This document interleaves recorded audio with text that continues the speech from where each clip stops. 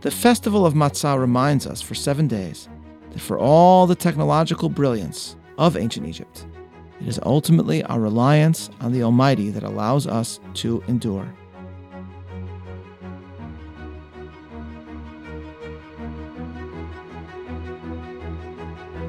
Welcome to Bible 365, Episode 20, Matzah and Monotheism.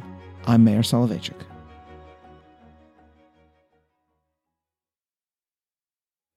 Among the many extraordinary anecdotes found in the treasure trove that is Gil Marx's Encyclopedia of Jewish Food is the origin story of the Manischewitz Matzah Company.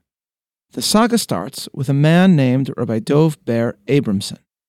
The encyclopedia informs us, quote, in 1886, Rabbi Abramson from the Lithuanian town of Salant purchased the passport of a dead man to escape from Germany or to avoid being drafted into the Russian army for 20 years. The name on the document was Dov Ber Manischewitz. Using his new name, Manischewitz immigrated to Cincinnati, Ohio, and subsequently served as a ritual slaughterer and peddler. 2 years later, because matzahs were difficult to obtain in his new hometown, Manischewitz started a small matzah bakery in his basement for family and friends. Demand grew as matzahs became particularly popular for their keeping ability with pioneers heading west by wagons, and Cincinnati was the starting point for many pioneers, end quote. It is, ladies and gentlemen, the ultimate only in America episode. A Jewish immigrant, eschewing assimilation and remaining loyal to the faith of his fathers, makes matzah for his family, and ultimately builds a company by selling Jewish bread to non-Jewish American pioneers. Much has changed with matzah over the millennia.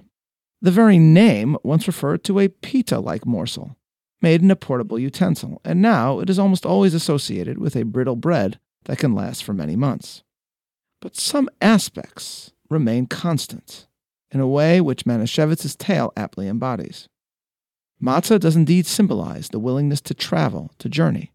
It does indeed express our loyalty to family tradition, and it is indeed the true food of faith. Following the plague of the firstborn, a terrified Pharaoh finally chases the Israelites out of Egypt. And as Israel departs, the book of Exodus emphasizes the food that they unintentionally ended up eating along the way. Chapter 12, verses 34 and 39. And the people of Israel took their dough before it was leavened, their kneading troughs bound up in their clothes upon their shoulders. And they baked the dough which they brought forth out of Egypt as unleavened loaves, for it was not leavened. For they were driven out of Egypt and could not tarry, neither had they prepared any food for the journey. Having examined yesterday the details of the Paschal Lamb, we turn now to the other central food featured in the Exodus tale. Departing the morning of the 15th of Nisan, Israel will reach the shores of the sea within a week, and the source of their sustenance during this journey will be matzah, or unleavened bread. It is this journey that will ultimately inspire the biblical name for the Festival of Freedom, Chag HaMatzot, the holiday of matzah. But here is what seems initially odd. On the evening before the Exodus, while consuming the Paschal Lamb, Israel was already ordered to eschew leavened bread and to eat only matzah along with the offering. Exodus 12:8. And they shall eat the meat that night roasted with fire and unleavened bread. Bitter herbs they shall eat it. The herbs, as Rabbinic Judaism explains, are meant to serve as a reminder of the bitterness of slavery. But why unleavened bread? If matzah acquires its spiritual significance because it is baked in haste as Israel makes its way out of Egypt, why is Israel ordered to partake in matzah before freedom descends? As we explore this question, we must further note the fascinating fact that before the Exodus, Israel is informed in advance that the future festival of freedom will not only involve matzah, but also that during this holiday, Israel is to abstain from all forms of leavened bread. And it is in examining the culinary details of these prohibitions that we must review the ancient art of bread baking and bread making, for only then can we truly understand Scripture. Here is what Israel is instructed in Exodus. And note, ladies and gentlemen, that I will deliberately leave certain Hebrew words untranslated. Chapter 12, verse 15. For 7 days ye shall eat unleavened bread, but by the first day ye shall put away any seor from out of your homes. For all who eat chametz, from the first day until the seventh day, that soul shall be cut off from Israel. As Gil Marks notes, if you look carefully at the verse, you will see two separate words that are used in two separate contexts. The first is se'or, regarding which the Torah only prohibits having it, but never says anything about eating it. By the first day, remove all se'or from your homes. And then there is another Hebrew word, chametz, where the emphasis is on eating. All who eat chametz will be cut off from Israel.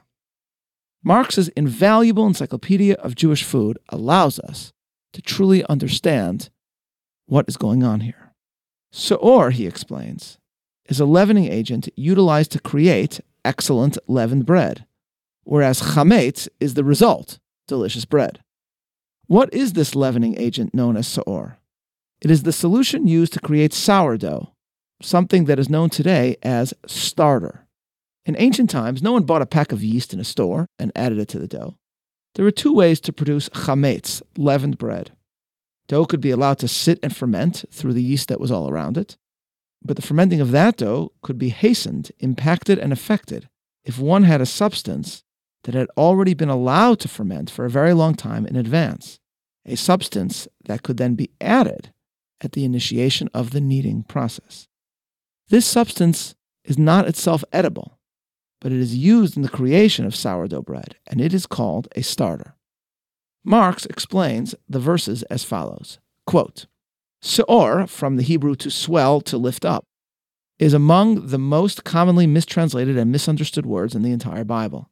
The noun se'or is almost always rendered in English as leaven, a generic term meaning an agent that acts to produce a gradual change in another substance, which describes a host of leavening agents. Although se'or is a leavening agent, not all leavening agents are se'or.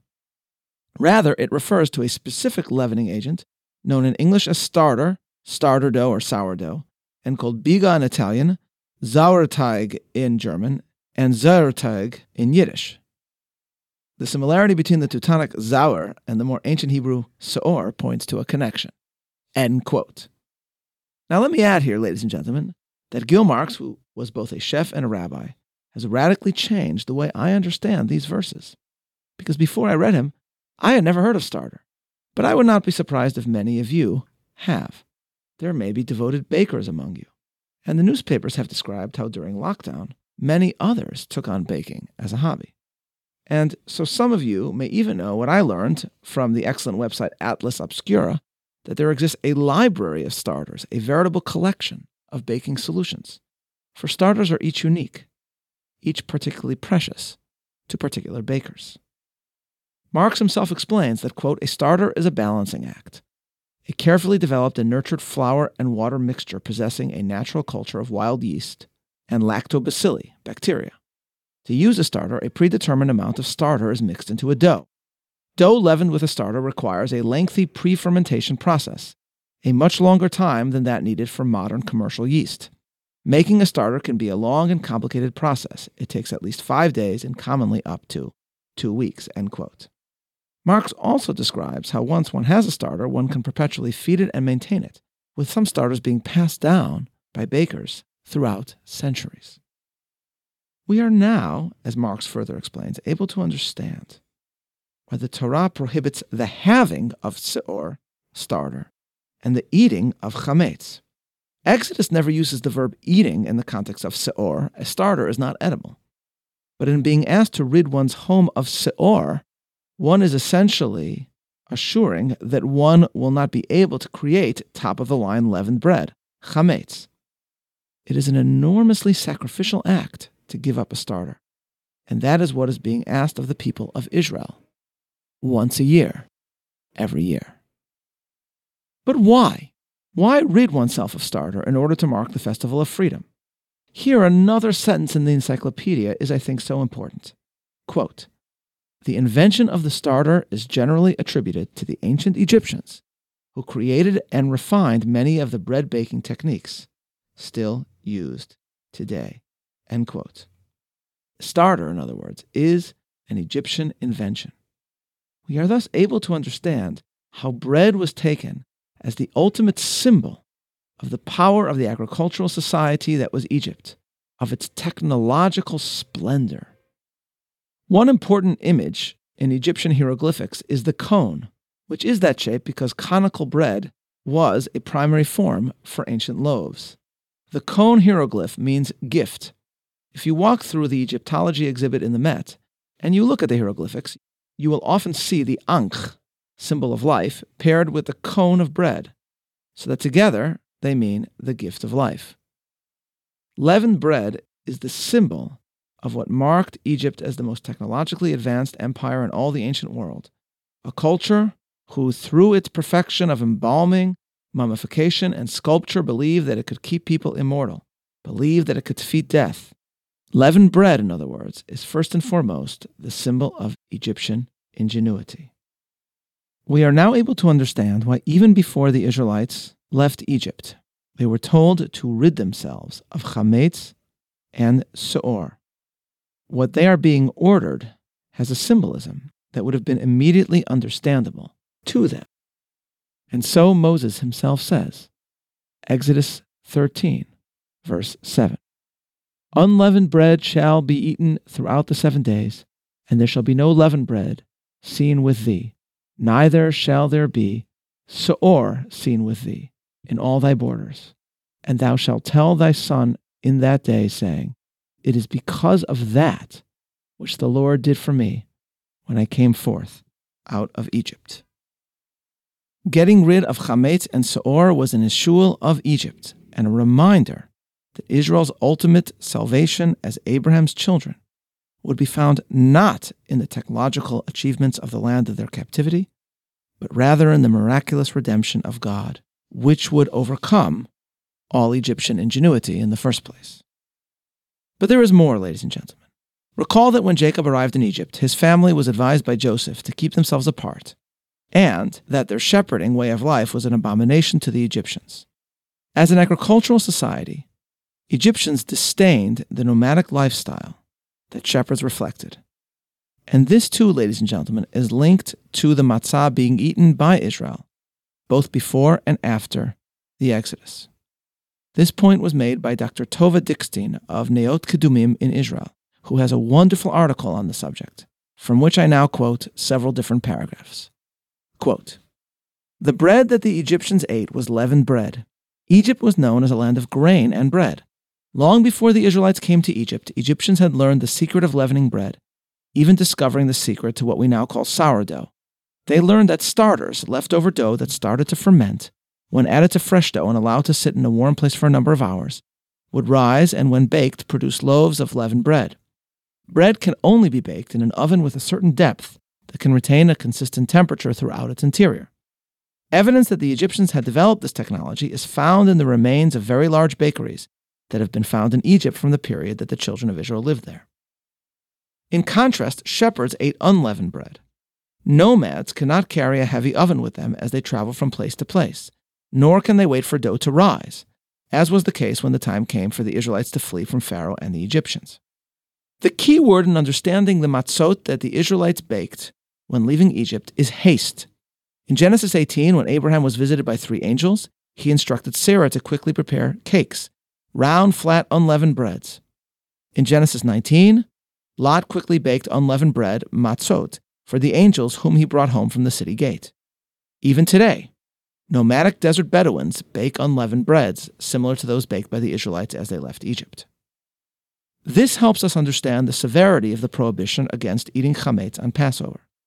Eating matzot on the eve of the Exodus was in and of itself symbolic of the transition from slavery to freedom, from the culture of slaves whose lives depended on the Egyptian leavened bread to the culture of matzot, the bread of free shepherds, our early forefathers.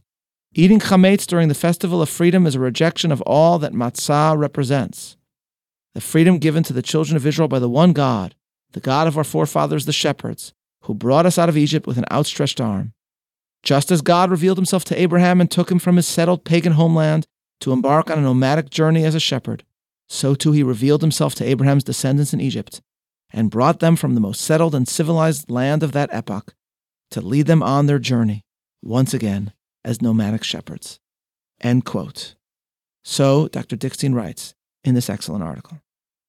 So unleavened bread, bread made without starter, the basic mixing of flour and water, without the seor that was seen as the embodiment of Egyptian invention. Unleavened bread is the sign of Israel's willingness to rely on God. It is not enough for the slavery of the Israelites to end. The Israelites must reclaim their own identity and leave the Egyptian way of looking at the world behind. The Torah, in other words, is not only concerned with taking Israel out of Egypt, but also with taking Egypt out of the Israelites, restoring their Hebraic culture once again, linking them to their ancestry, their heritage, their way of life. Now, of course, ladies and gentlemen, we must not say too much here. When Israel reaches the land, it too will set up an agricultural society. And the people of Israel will not eschew the technological innovations of other nations. And for most of its year, it too will partake of leavened bread products, and enthusiastically so. No one who knows of Jewish cuisine, Ashkenazic or Sephardic, could possibly think that we eat only matzah throughout the year. Chametz is involved in the making of challah, kreplach, lachmajin, kibbeh, hamantashen, and much else. But every year, Pesach reminds us, as we have been emphasizing throughout these lectures, that a life of Adam 1 without Adam 2 is spiritually deficient. Leon Kass reminds us that ancient Egypt was admired for its technological brilliance, but it was also known for its pagan tyranny.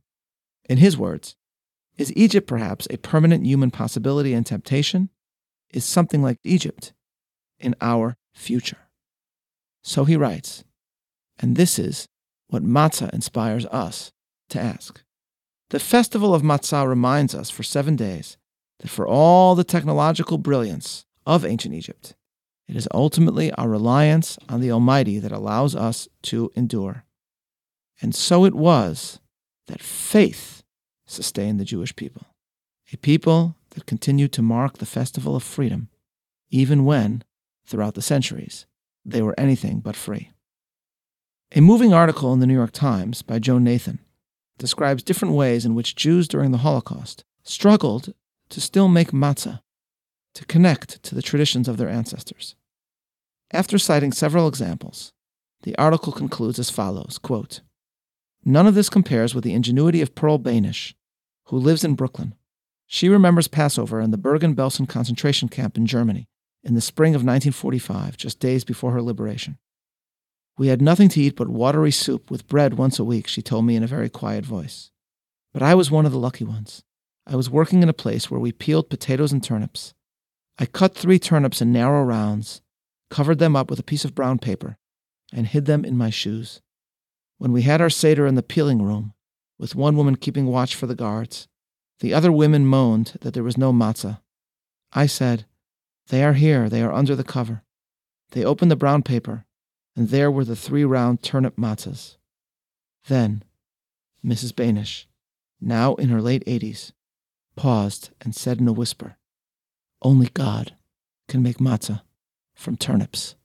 End quote. Matzah is the food of faith, the food of Israelite identity, and it is therefore the ultimate embodiment of Jewish eternity. This is Meir Soloveichik, looking forward to learning together tomorrow, signing off.